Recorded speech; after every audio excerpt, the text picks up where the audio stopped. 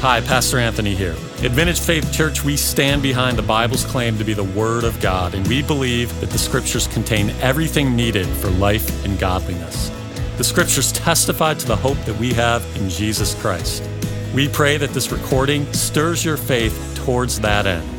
This is in no way meant to be a substitute for the local church gathering, which we believe is critical to your growth as a Christian and your walk with Christ. We pray that you will find the sermon edifying and challenging. Thank you for listening.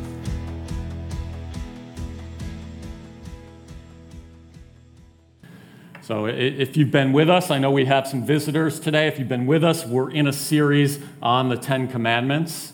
And today is the 7th Commandment. Believe me, this wasn't planned here to have the baptism and the 7th Commandment on the same day. And I'm not apologizing for the 7th Commandment, but I know it can be tough. It's a tough word to our culture, our sex influenced and just in everything that we see on in our music and on the television. It's just our culture is obsessed with this, and the Bible speaks to it definitively in a way that convicts everyone in this room. So we had talked over the last 6-7 weeks about that there's 3 uses of God's law. The first use is it shows us our sin. It's kind of like an X-ray machine. When we read God's law, we say, that's not me. Anyone that's being honest is going to say, that's not me. When I hear the law of God, I have transgressed that law. And that leads us to Jesus, and that is a good thing. The law leads us to Jesus. The law also restrains evil, and the law for the Christian is a light to our path. We delight in God's law. We love God's law. When I was working in a former job, I was talking, I was in the process of coming to faith and excited about the Bible. And I remember talking to a guy that I worked with, and at the time I was learning about marriage, and I was getting excited about marriage for the first time in my life. Don't get me wrong, I was married and I loved my wife. I just was learning about theologically, what does it mean to be married? And I was excited, and I can remember talking to this man, and he said, marriage is a human institution. It goes against human nature. Human beings naturally want multiple partners. We're designed not to be with the same partner. We naturally want multiple partners. Marriage is a repressive institution developed by men. At the time, I did not have a good response. And maybe you're there today. Maybe that's, some of you are just, I don't quite understand this marriage thing. But put that on hold. We'll get into that. Last week we looked at that men and women are made in the image and likeness of God. We are the only creation, you and me, that are made in the image and likeness of God. Your dog isn't in the image and likeness of God. God's beautiful creation isn't in his image and likeness, but you are. Your friends are. Your spouses, your children are. The person you work with that you can't stand is.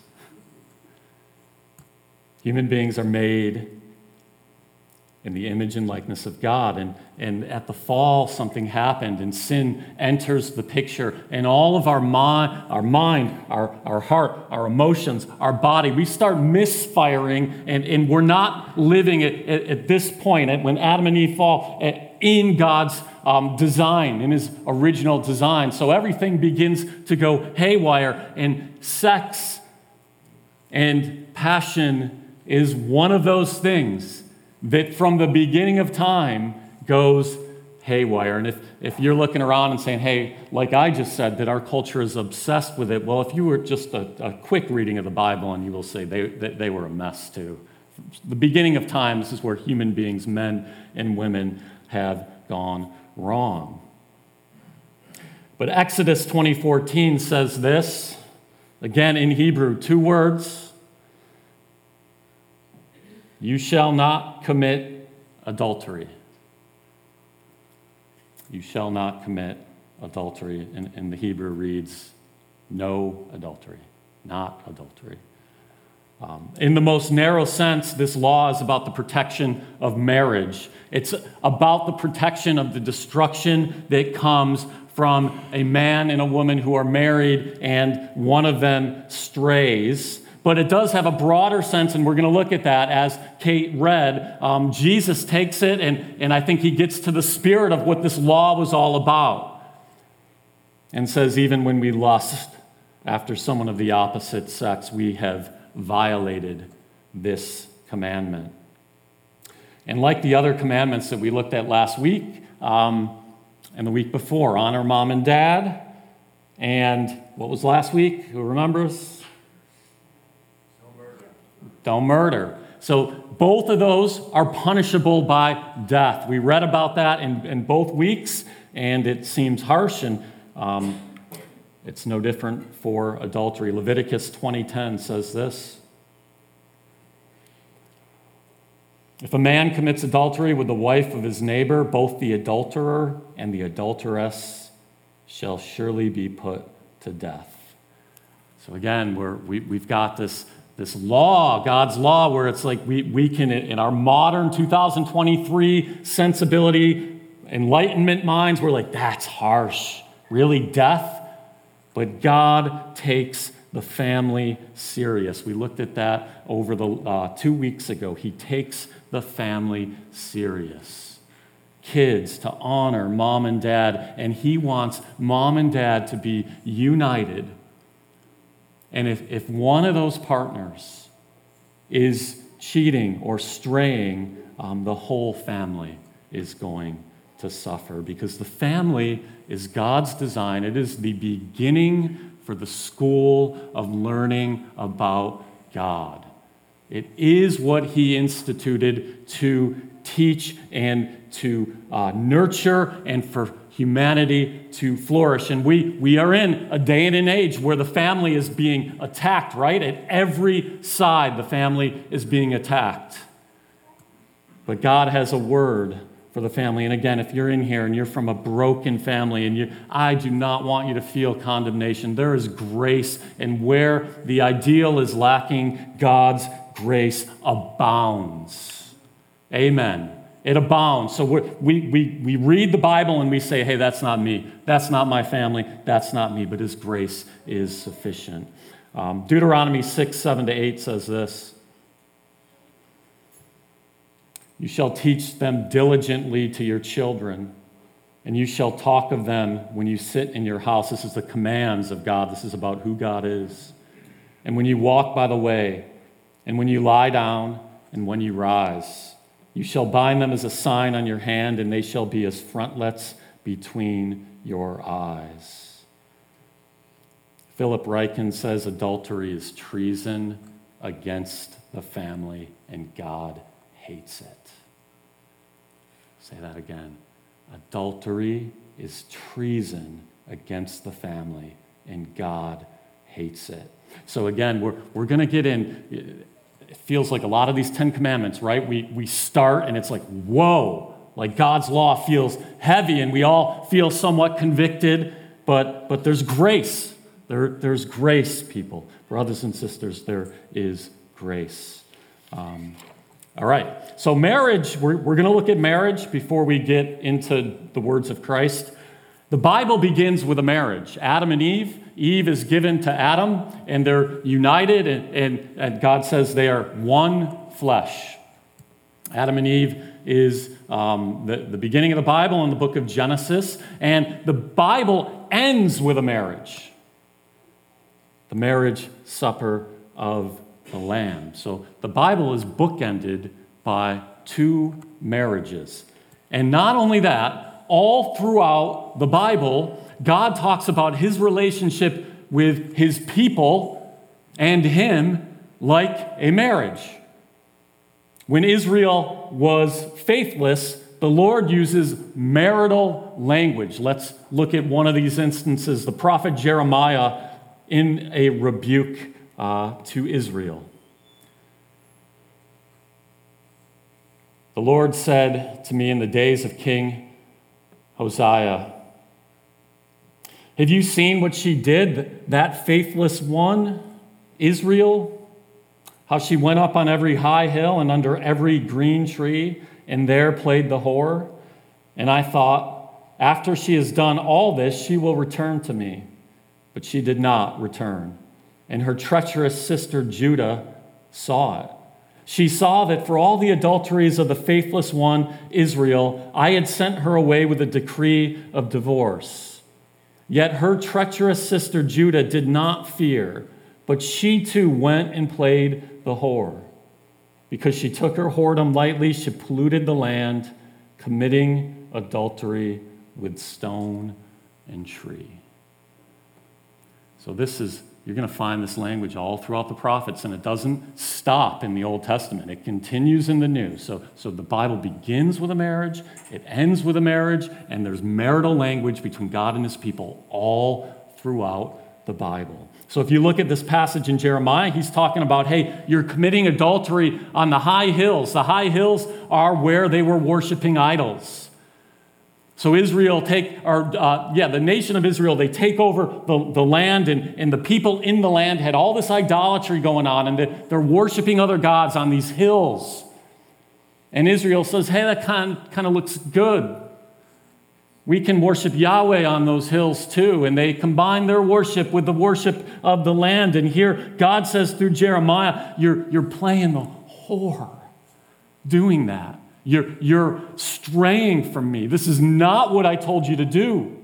I've given you principles, and you're to worship like this, not like that. And he calls it adultery. And again, even into the New Testament, 2 Corinthians 11:2, the Apostle Paul says this, for I feel a divine jealousy for you, since I betrothed you to one husband to present you as a pure virgin to Christ. So church, if you're in here and you're in Christ and you're born again and you know him, the language that's being used is you are the bride. You are the bride of Christ. He is your groom. And I know for the dudes in here, that might be tough language, but the women have to deal with the language of men, right? And like, hey, that means mankind. It doesn't mean just, it's not excluding women. And yeah, this is something we have to get used to. Men, we are the bride of Christ. He is the groom. Our culture right now is raging against marriage. Raging against how we would define marriage between one man and one woman. And there's Christian churches all over the landscape, even here in Syracuse, even not far from us, that are capitulating and saying, okay, you know what? I guess we can believe that marriage is not between a man and a woman. And there's Christians that are maybe not thinking about it well, and they're saying, hey, well, what's the harm? But I want to, if you're in that position, and I know many of you are not, but I'm assuming in a crowd like this, there are some who are. If you're in that position where you're like, hey, what's the big deal? Or maybe you're even more than that. You're like, I don't like what you're saying, Pastor. I just want to impress on you that marriage is so incredibly strong in the Bible. And we're gonna look at here. We're gonna look at Paul's words in Ephesians in a moment, but it is so incredibly strong. And I just showed you, hey, God speaks to his relationship with his covenant people in terms of marriage, faithfulness, adultery, wedded. All he uses marital language. It's a covenant. Marriage is a covenant. Marriage is a picture of the gospel, but marriage is so strong, and if we are to take that and say it's something else, the gospel is at stake. You cannot be a Christian and say I believe this. Now, let me backtrack. You can be a Christian and say that. It is not what the Bible teaches. A man and a man, or a woman and a woman, or a man with many wives, or a woman with many husbands. The Bible teaches marriage is between a man and a woman, and it reflects the gospel. It's a gospel issue. It's that big. Let's read the Apostle Paul on it. Ephesians 5:31-32. Therefore a man shall leave his father and mother and hold fast to his wife, and the two shall become one flesh. This mystery is profound, and I am saying that it refers to Christ and the church.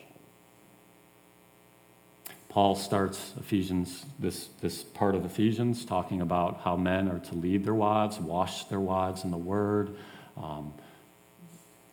pursue their wives, and wives are to submit. And he ends it with, this is a profound mystery, but I'm talking about Jesus and his people. So if you're in here, Christian, and you're married, your marriage reflects the gospel. And this isn't a sermon on that, and I'm not going to go that deep into that. But a healthy marriage between a man and a woman shows Christ and the church. It is not a small thing. And the sexual union that happens in a marriage is meant only to happen in a covenant relationship. It's protected between a man who says, I will not leave you no matter what happens in sickness and in health, and a woman who says, I'm here with you in sickness and in health. This isn't reflected between boyfriend and girlfriend. There's no covenant there. It's not reflected between husband and husband.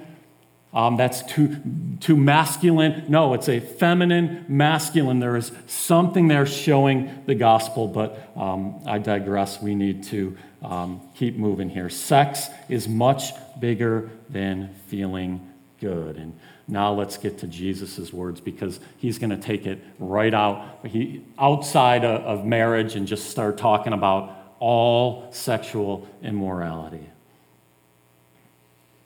All right, Matthew 5:27-28. You have heard that it was said, you shall not commit adultery. But I say to you that everyone who looks at a woman with lustful intent has already committed adultery with her in his heart. So again, we've seen this, right? Jesus takes the 10 Commandments and he says, hey, the real thing that this was pointing to is a heart issue. This wasn't just about you checking a box that you haven't done something. You got to check your heart. Sex before marriage, lustful looks, pornography, scrolling on social media. This is all in the 7th commandment condemned. No. So that's why I started by saying everyone in here, in some sense, has broken the 7th commandment. We're all guilty. We're all guilty. Ray Ortlund says this about temptation. He says, we look at temptation and we think, that would make my life better. The 10 Commandments point towards Sodom and Gomorrah and warn us, you don't want to go there. Yet we look over at that barren wasteland and think, that must be our Garden of Eden, and off we go. So what Ortlund's getting at is that the 10 Commandments are pointing to Sodom and Gomorrah because they're negative, right? They're saying you shouldn't murder, you shouldn't steal, you shouldn't commit adultery. Saying all those things, that's Sodom and Gomorrah, that's the burning city. They lead to death. All those sins lead to death. And he's saying, and this is the human heart, and we're all guilty here. Often we look at that and say, oh, but if I had that, my life would be better. Have you done this? Are you in this right now? Are you doing it? Are you tempted by something, or are you in something that you know you shouldn't be doing, and it's you've got that still small voice of the Lord in you saying, hey, just turn from that. Turn from that. I'm so much better than that. Sexual immorality in the Bible is elevated. And what do I mean by that? Well, number one, all sin, James says it doesn't matter. You break one point of God's law, you're guilty, right? So all sin disallows us from having relationship with God. We can only have relationship through Jesus and his sacrifice. But not all sin has the same consequences. And sexual immorality is one that I'm going to make the case today that the Bible takes it and elevates it up here. And here we go. You don't have to listen to my words. Let's listen to Paul. Paul says, flee from sexual immorality. Every other sin a person commits is outside the body. But the sexually immoral person sins against his own body. Or do you not know that your body is a temple of the Holy Spirit within you, whom you have from God? You are not your own, but you were bought with a price. So glorify God in your body. That's an interesting sentiment. Have you ever thought about that you are not your own? Right? We live in a world right now that's saying, hey, it's the woman's body, it's her own. Don't tell her what she wants she can do with that body. But the Bible clearly says your body isn't your own. You were bought with a price. And the Holy Spirit, if you are a Christian, if you believe Jesus, you believe the gospel, that the Holy Spirit is dwelling within you.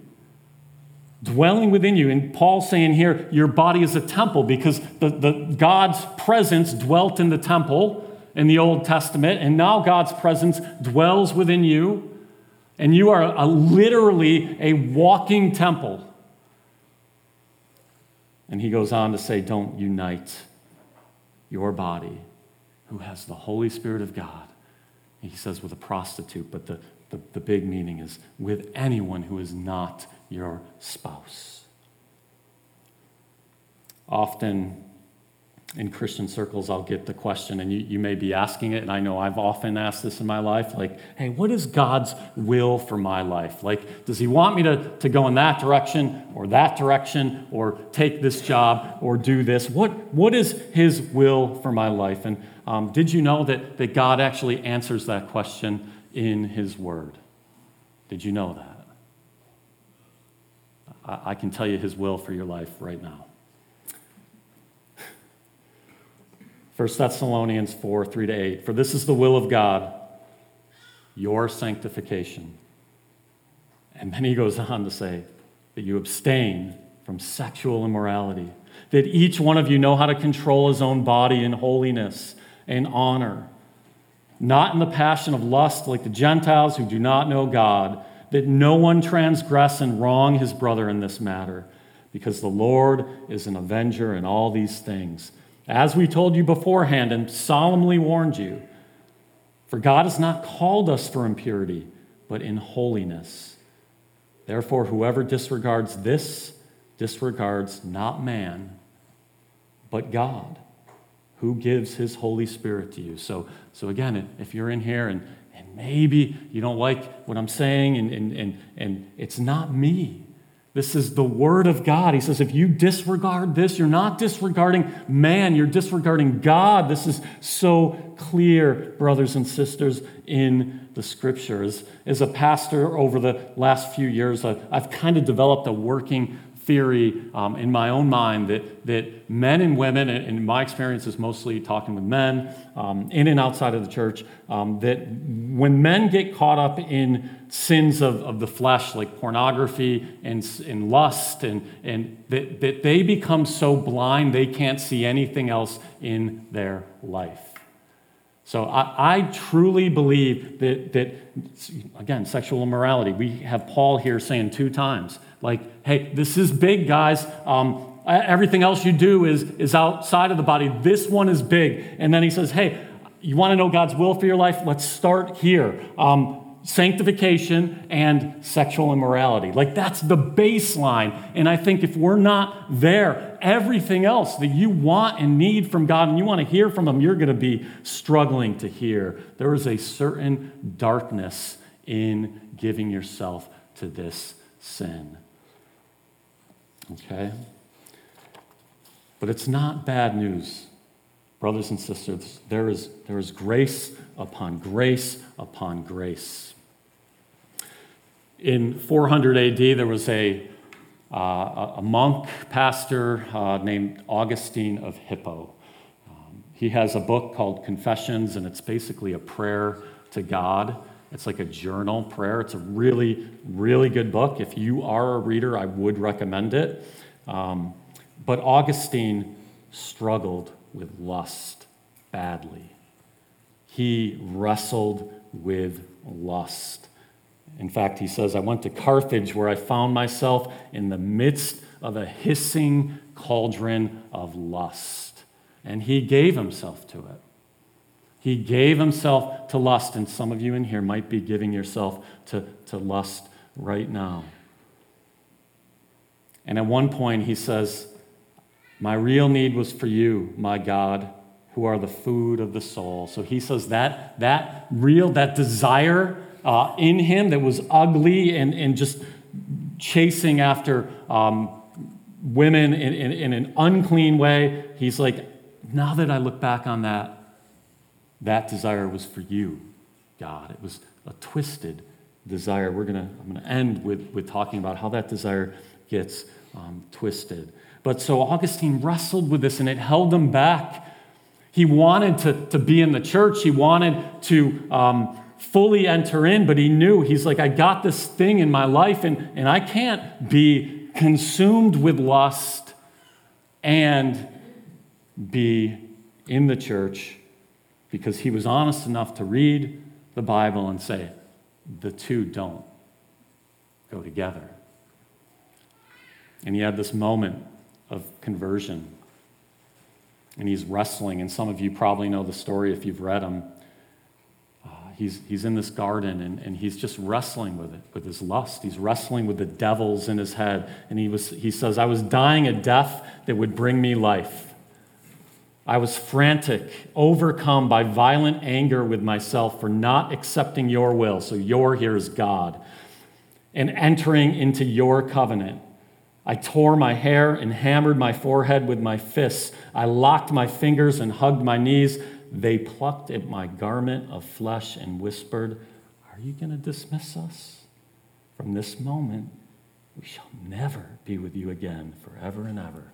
So he describes this moment where there's these devil-type voices in his head, his lust, and saying, hey, if you go in this route, St. Augustine, if you give your life to God, you can't have us. You can't have this life that you are living, this lustful life. And I would just ask this morning, and again, I know we're all in different places in our walk, but where are you at with this? Where are you at with this? Maybe you're in here and you're not a believer, and you're like, hey, I don't really... I'm just kind of wrestling through this, and I don't know why I'm here. Someone invited me, and I'm kind of working through this, and maybe you've got this in your life. And I would just tell you, the Lord wants you put it to death. Repent, like Chris said, repent and believe the gospel, that Jesus Christ came and lived the life that you couldn't live. He kept the law perfectly that you've transgressed. He died on the cross and took the wrath of God that you deserved and was raised to life for your justification. That's the gospel. Repent and believe it. If you don't believe it, you're still in your sin. But for the Christian, when you come to Christ, you're not like automatically like, hey, all my lusts and my anger and all that went away. You're being sanctified. It's a process. So you're going to have temptations. You're going to have struggles.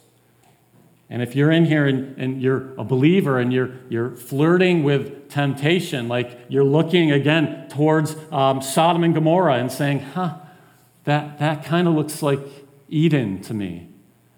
That kind of looks good. You've got to put it to death. Paul says, no temptation has overtaken you that is not common to man.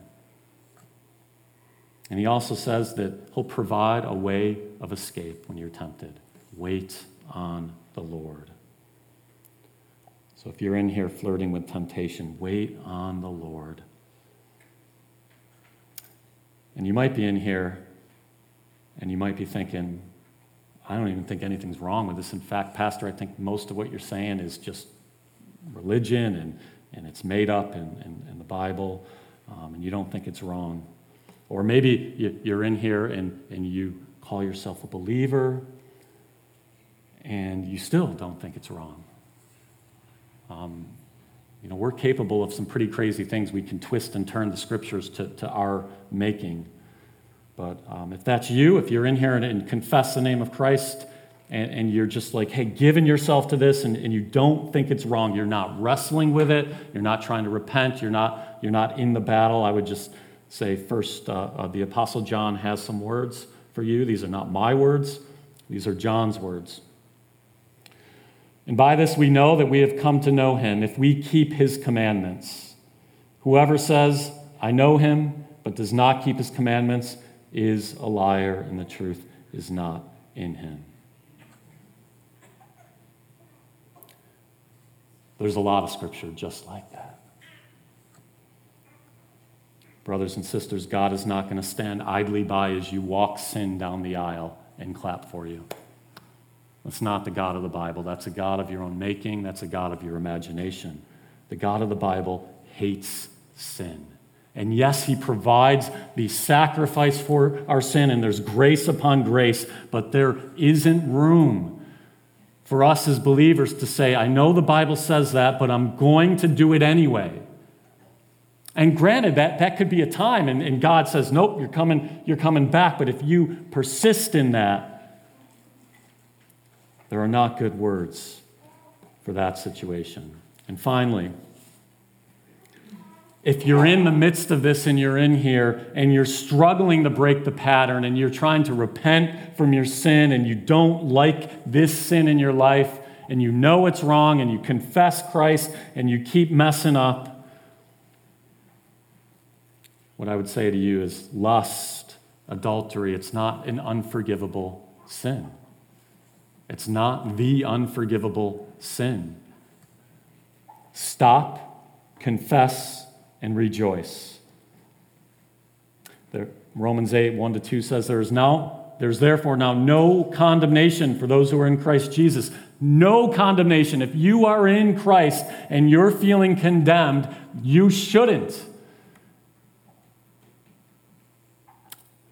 There is grace for those who are in Christ Jesus. He goes on to say, for the law of the Spirit of life has set you free in Christ Jesus from the law of sin and death. Brothers and sisters, you have been set free. Don't walk in sin anymore. Yes, you're going to mess up. You're going to sin, but there is a difference between sinning by just going about your life, or the Bible calls it the high-handed sin. I'm going to do it anyway. I know your word says this, but I'm going to do it anyway. Look to the cross, confess, and repent. So way back in the beginning of the Bible, in the Garden of Eden, Satan, the accuser of the brethren, came to Eve, and he took what God had said, and he took what God had made, and he twisted it all up. And he said, that tree right there, the one that he told you don't need to, or that you can't eat from, you can eat from it.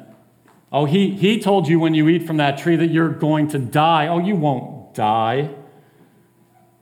For God knows that when you eat of it, your eyes will be open and you will be like God, knowing good and evil. Are you familiar with this voice in your life? Oh, did God really say that? No, he didn't really say that. That doesn't quite mean that. I can have that. See, what Satan does in the garden still happens in all of our walks today, and that's that the Word of God gets twisted. And it gets twisted in a way where it's like, hey, God is for you. We're going to sing a song about God being for you, and he is for you. The Bible says if you are in Christ, he is for you. But we kind of get to this place where it's like, oh, he's against me. He doesn't want good for me. He doesn't want that for me. I need to go and get it on my own.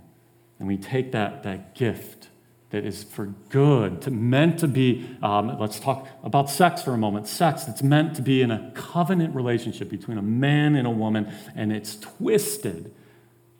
It's twisted, and it's used for something that it was never meant to be used for. And we need to put it to death.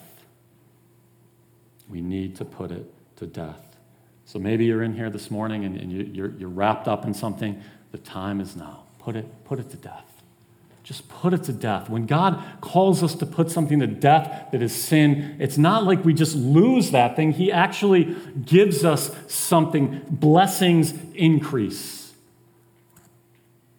Blessings increase.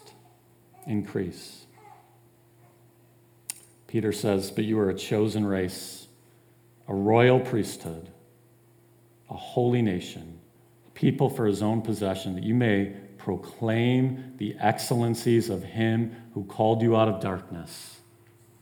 He's called you out of darkness. But he doesn't just call you out of darkness and leave you there.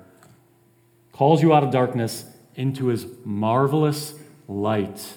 Following God, saying yes to God, obeying God is a marvelous light.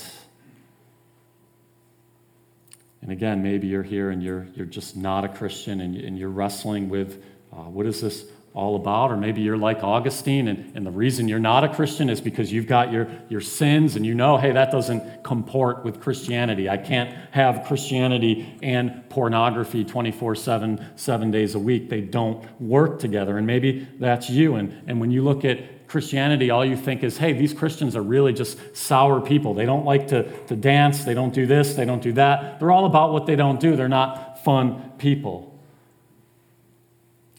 And I would just say to you that you need to just repent, believe in the gospel, and believe Jesus' words when he says, my yoke is easy, my burden is light. He has the very words of life. All this other stuff that you're playing around in is a puddle of mud. His words are the words of life. If you're in here and that's new to you and you want to talk and pray after, talk to me, talk to Steve. We'd love to talk to you. We'd love to pray with you. Let's pray.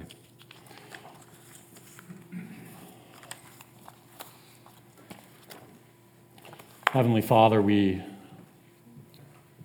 come to you as a body of believers this morning, knowing that all of us are guilty of violating your commandments. There's no one in here that's not guilty. I pray for those in here who have felt the sting of your law. I pray that they can turn their eyes not to Sodom and Gomorrah, but turn them to the cross. And remember that bloody death on the cross was for them. Or maybe they're looking for the first time today and saying, I need that. So I pray for those in here who need the gospel. I pray that they will turn to Christ. And for those of us who are in here and believe the gospel, just help us to remember, Lord, you're a good God. You are for us. Your face shines upon us. We are yours and you are ours. We thank you, Lord. We thank you that we get to gather this morning and just sing and worship you. And we thank you for the baptisms that we're about to see and hear, testimonies of how you've moved in people's lives. Lord, you are a God who saves, and we love you. We pray this in your name. Amen. Thanks for tuning in with us. We hope that you found this sermon edifying, encouraging, and challenging. To learn more about Vintage Faith Church, visit vintagefaithcicero.com. And of course, if you live in the area, we invite you to worship the Lord with us on Sunday mornings.